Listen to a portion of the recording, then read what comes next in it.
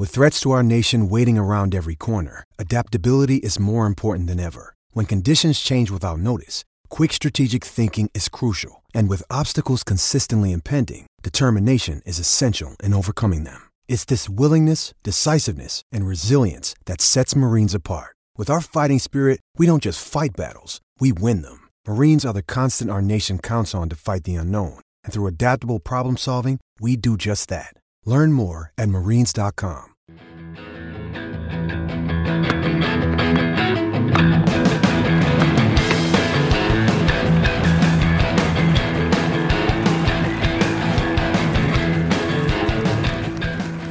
You're listening to the Tennis.com podcast, and here's your host, Ed McGrogan. Welcome back, everyone, to the Tennis.com podcast. Getting together with Peter Bodo after a little bit of a vacation, summer break, if you will. Pete, good to have you back here, as always. Good to be here. Well, let's get right into it.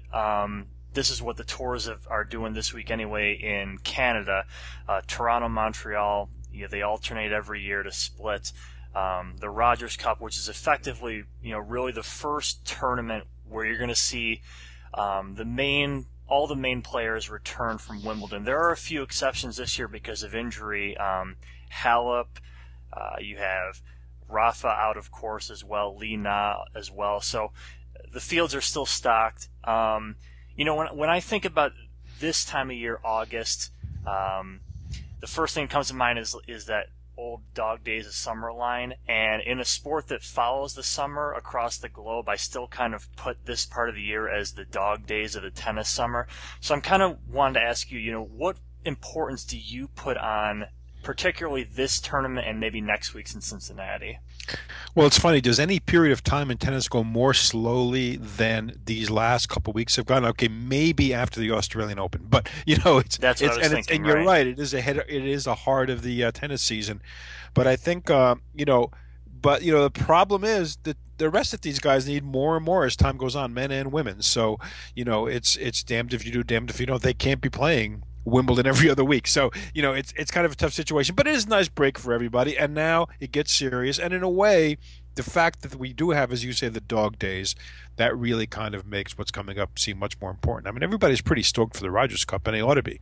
Yeah, you do get that period of kind of a refreshing lull after Wimbledon. It's that saying, I guess, about tennis is, the players that need to play, there is a tournament there to be played, and the players that don't need to play, this is when you tend to recuperate, regroup a little bit, and it's the way that the Masters / Premier schedules have been orchestrated is, they filter the players into the events that, have been fortunate enough to acquire those spots over the year. And these are very strong fields here. So it's a tournament that, for many reasons we're going to be looking at with keen interest here. It'd be a little better, actually, if they had Cincinnati or Montreal were a week up, Of course, I don't think either of them wants to be, because the back-to-back Masters, I think, is a tough ask. That is an unfortunate aspect of the timing, although you kind of end up with the same thing in Europe on clay. Maybe it works out okay. And I don't think players would want to change, because I think one of the things that's really played into the hands of the top players is that you do have this big lull now. So a guy like a Federer or Djokovic or a Nadal, he doesn't have to play. He's got a couple weeks, weeks and weeks off after Wimbledon. And so, and in light of that, I think subsequent complaints about the length of the schedule ring a little hollow. Yeah, it's, like I said, it's a topic that is never, ever going to go away. I feel like I've had this chat with you every year since podcasts were invented, basically. Speaking of Canada, let's talk a little bit about Milos Raonic. You and I, in the last podcast, we talked at length about Eugenie Bouchard along with Simona Halep, actually. We dug into her a lot after what has been a tremendous year up to this point for her. Raonic he's just about to crack into the top 5. He's just a few points away from passing Berdych in the top 5. And, last week he wins Washington, D.C. To me, we're getting Raonic into a discussion that he really hasn't been a part of forever at this point. And that's not to say he's anywhere in the class of the Big Three, Big Four, however you want to put it, but he's given himself an opportunity over these next two Masters events and the U.S. Open to kind of do a put up or shut up type of deal, to really see what this guy's got now. And what I want to know from you, your thoughts maybe on him a little bit, and more to the point, what is considered success and maybe what is considered failure for Raonic at this point? Well, I think, success, I think, for him is getting to that next level. And I think he's gotten to that next level. So it's going to be a little tricky these next couple of weeks because, look, if the guy's ready to crack the top five, that's a quantum leap from where he was because, as we all know, the closer you get to the top, the tougher the going becomes. So it's a tough thing. What we're seeing, though, is the payoff of Ivan Lubicic and Ricardo Piatti's coaching. I mean, they've taken this kid who was just a big kid who used to hit giant serves and then really not know what to do with the rest of his game. And they've said, look, you've got to build your game around that serve and around that forehand, and you've got to actually, because you've got such strong tools with which to take charge, you got to take charge. You can't just hit a big serve in, if it comes back, settle in at the baseline for a rally. So I think this is all really rubbed off on him. I think it's working very well. He seems like a very coachable kid because he's a smart kid. He looks like he's right out of Leave It to Beaver or something, But, that's what I think he's done. I think these next 2 weeks, in a way, I think they're gravy for him. He's going to want to do well in Canada. He's shown that he can do well in Canada last year, finalist against Nadal. We'll see what happens. Yeah, Raonic, he's always going to be identified with the serve, but as you say, he's evolved from Carney Act to a player of great importance here. And I like that Carney Act. Yeah, and I kind of compare where you think of some other players that are clearly identified by their serve. John Isner is a good example. Isner's rounded himself out well, of course, too, a top 15 player regularly. But I think Raonic, Kevin Anderson. Yeah, and a player like Karlovic, for example, that's only a serve player, and we think about where Raonic is kind of on this list. I think someone you ultimately try to compare him to, maybe where he goes, his ceiling maybe is like a Juan Martín del Potro ceiling type of player, where Del Potro, of course, is not someone who brings 140 miles an hour all the time, but he is a very big player who had developed a big all-around game, and it would be remiss to mention that Del Potro was, of course, not here as well, and who knows kind of where he's going as well.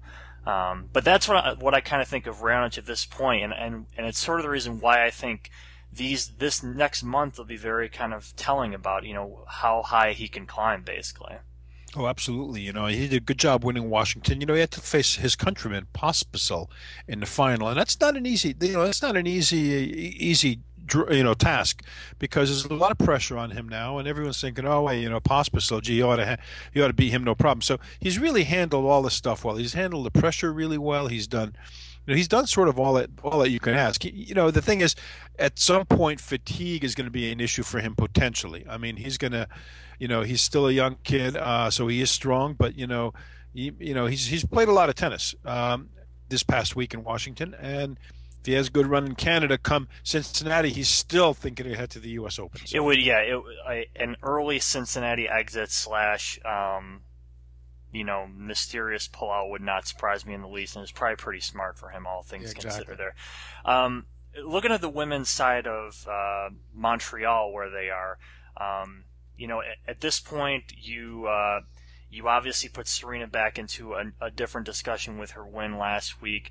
The field is kind of the usual suspects as you have seen, but one player who is really kind of re-emerged back in is Victoria Azarenka, who came back over the past few weeks after a pretty injury-marred early start of the season. The reason why I think it's important to bring her up is, this is her time of the year, as it's been shown throughout her career. The hard courts are where she is queen. She has had great success in Australia and plenty of success in the summer and the U.S. Open.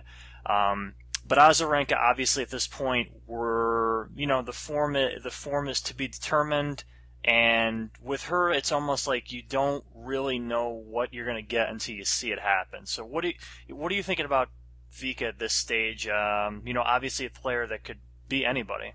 Well, for one thing, I'm not sure she's in the best shape possible. I mean, granted, she's sort of big bone girl. She got, she's a fleshy girl. She's got a big body, but she did not look that good to me physically.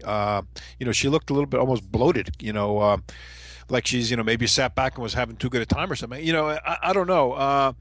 But again, different body types, and it's kind of funny how players' bodies change at different times in their lives. Some players suddenly will get flesh out and get big when they're in their early 20s. Others, it's not till after they retire. So it's hard to say. I think that kind of hurt her a little bit, and her movement wasn't that great. But the biggest thing, of course, was the rust. So she needs a couple matches now. She's going to be able to get them. I don't think she's in any great hurry. Look, she's been number one. She's won a bunch of Grand Slams. She's made a lot of money. I think she's probably thinking the most important thing for her this year would be to do well at the U.S. Open. So she could say, sure, fine, Rogers Cup is a premier, so Cincinnati. But what I really want to do, she must be thinking, is get myself into good shape for Cincinnati, for the U.S. Open, and try to sort of salvage my year from there on. About this stretch of the season, as we're talking about here, really from now until the end of the Open. The last thing I wanted to hit on here is this. These tournaments will, in all likelihood, really determine who is going to kind of claim 2014 the season as their own. In particular, on the men's side, as the majors have been split across. You think way back to the Australian Stan Wawrinka, Rafa taking Roland Garros, Djokovic taking Wimbledon. We need is Federer, Mark. Yeah, there's a prediction for you. Huh? Yes, there you go. You could end up all split, just like it was a couple of years ago, actually. We're back to hard courts where Wawrinka was, so lethal early on in the year. I think perhaps in a way we could be overlooking him as this court reemerges for him. Nadal will not be playing until at least the U.S. Open. Even that's not a guarantee. That would be a shame. As it's been revealed, he will be going back to sleeveless shirts for the Open. I don't know if you were aware of that, Pete, but oh my gosh, I missed that somehow. Yeah, I don't know how that email got deleted by you. Back to the old Jet Boy days. This can be murder. Everything changed when he put on those sleeves. So we'll see what happens. That'd be interesting. I hope he plays. Yeah, no, but overall, what really Novak Djokovic in the end is probably going to end up really determining where this whole year, this year goes. I think, Wimbledon, to get that win after really in a big bind after the fourth. I mean, if you just boil it down to just the fourth set and how it got away from him and all the stuff that led up to that final and his coach, to get that win, I think it really kind of puts the sword back with him there, and it kind of depends on how he plays, and we'll see what happens with the rest of the field. But where do you think I guess the rest of this summer, from a very top level goes from these men who in almost every instance of these tournaments are going to be the ones that end up in the last rounds? Well, let's get back to Roger Federer for a minute, though. We saw what Pete Sampras did at the U.S. Open at the end of his career. What was it, 2001, I think? Wins the U.S. Open. Everyone had written him off. He hadn't won a Grand Slam title in over 2 years, I believe. He'd won almost nothing for 2 years. 2002. And yes. Boy, up he pops and wins the Open. I would not put something like that past Federer. He's been competitive. He's been in everything. And most importantly, he's been both healthy and he's been enthusiastic. So look, when that guy is in that kind of shape, especially with Nadal potentially out of there and Murray leading a very quiet existence these days, I would not put anything past him. Djokovic, though, in a way, his great asset in a sense is that he's totally playing with house money. I mean, he really rescued his year and, added, really helped his career with that win at Wimbledon. And he got married, so he's having, his sort of heavy lifting for the year is done. I think if you're going into the U.S. Open without having won a Grand Slam this year and clearly, being number 2 to Nadal, whatever the rankings say, I think it might be playing on the back of his mind. But he's in command now. He's coming up on a part of the year that he really likes. the fall as well as now.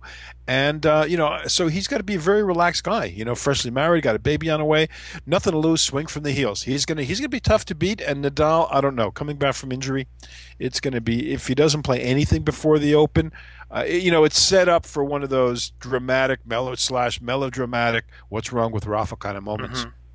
Any thoughts on Stan as it relates to all this? Just because I think it's hard to ignore. Or maybe I should put it this way. Are you thinking more and more as time elapses that Stan's win in Australia was kind of the right place at the right time at the right injury to Rafael Nadal? Or is that discussion too much to have? Well, there's not too much to have. You can always have it, but I would certainly come down on the side that says Wawrinka could still do it. He's sort of been lurking and he sort of pops up once in a while, does something good. He won that Masters there on clay, I guess. So I think I would not write him off in this at all. And I think his motivation probably is fairly high. And his game, he's got a total cannon, on that forehand side. And when he gets going with that serve, if he's serving well, he's going to be, very, very tough to beat. If he happens to hit one of those patches where he starts to come up again and is ready to go, which may very well be. I think one big run by him in one of these Masters events will kind of open up that chatter a little bit more. And now that you mentioned Federer, especially, I think one match at the U.S. Open that would be great to see, with all the kind of subplots that have gone on this year and what Switzerland has coming up in the Davis Cup right afterwards, is Federer versus Wawrinka at some point at the Open, and I think that would be, a really, really, really solid match to have, wherever it lands in the schedule. But that's way, way too far ahead of us. Yeah, wouldn't that be nice? Yeah. So, Pete, we will catch up after Canada on the podcast here. We'll move right into Cincinnati, of course, and really see what's taking place here. And in the meantime, everyone, you should check out Pete's writing and all the other writings on Tennis.com about the Rogers Cup in Toronto and Montreal.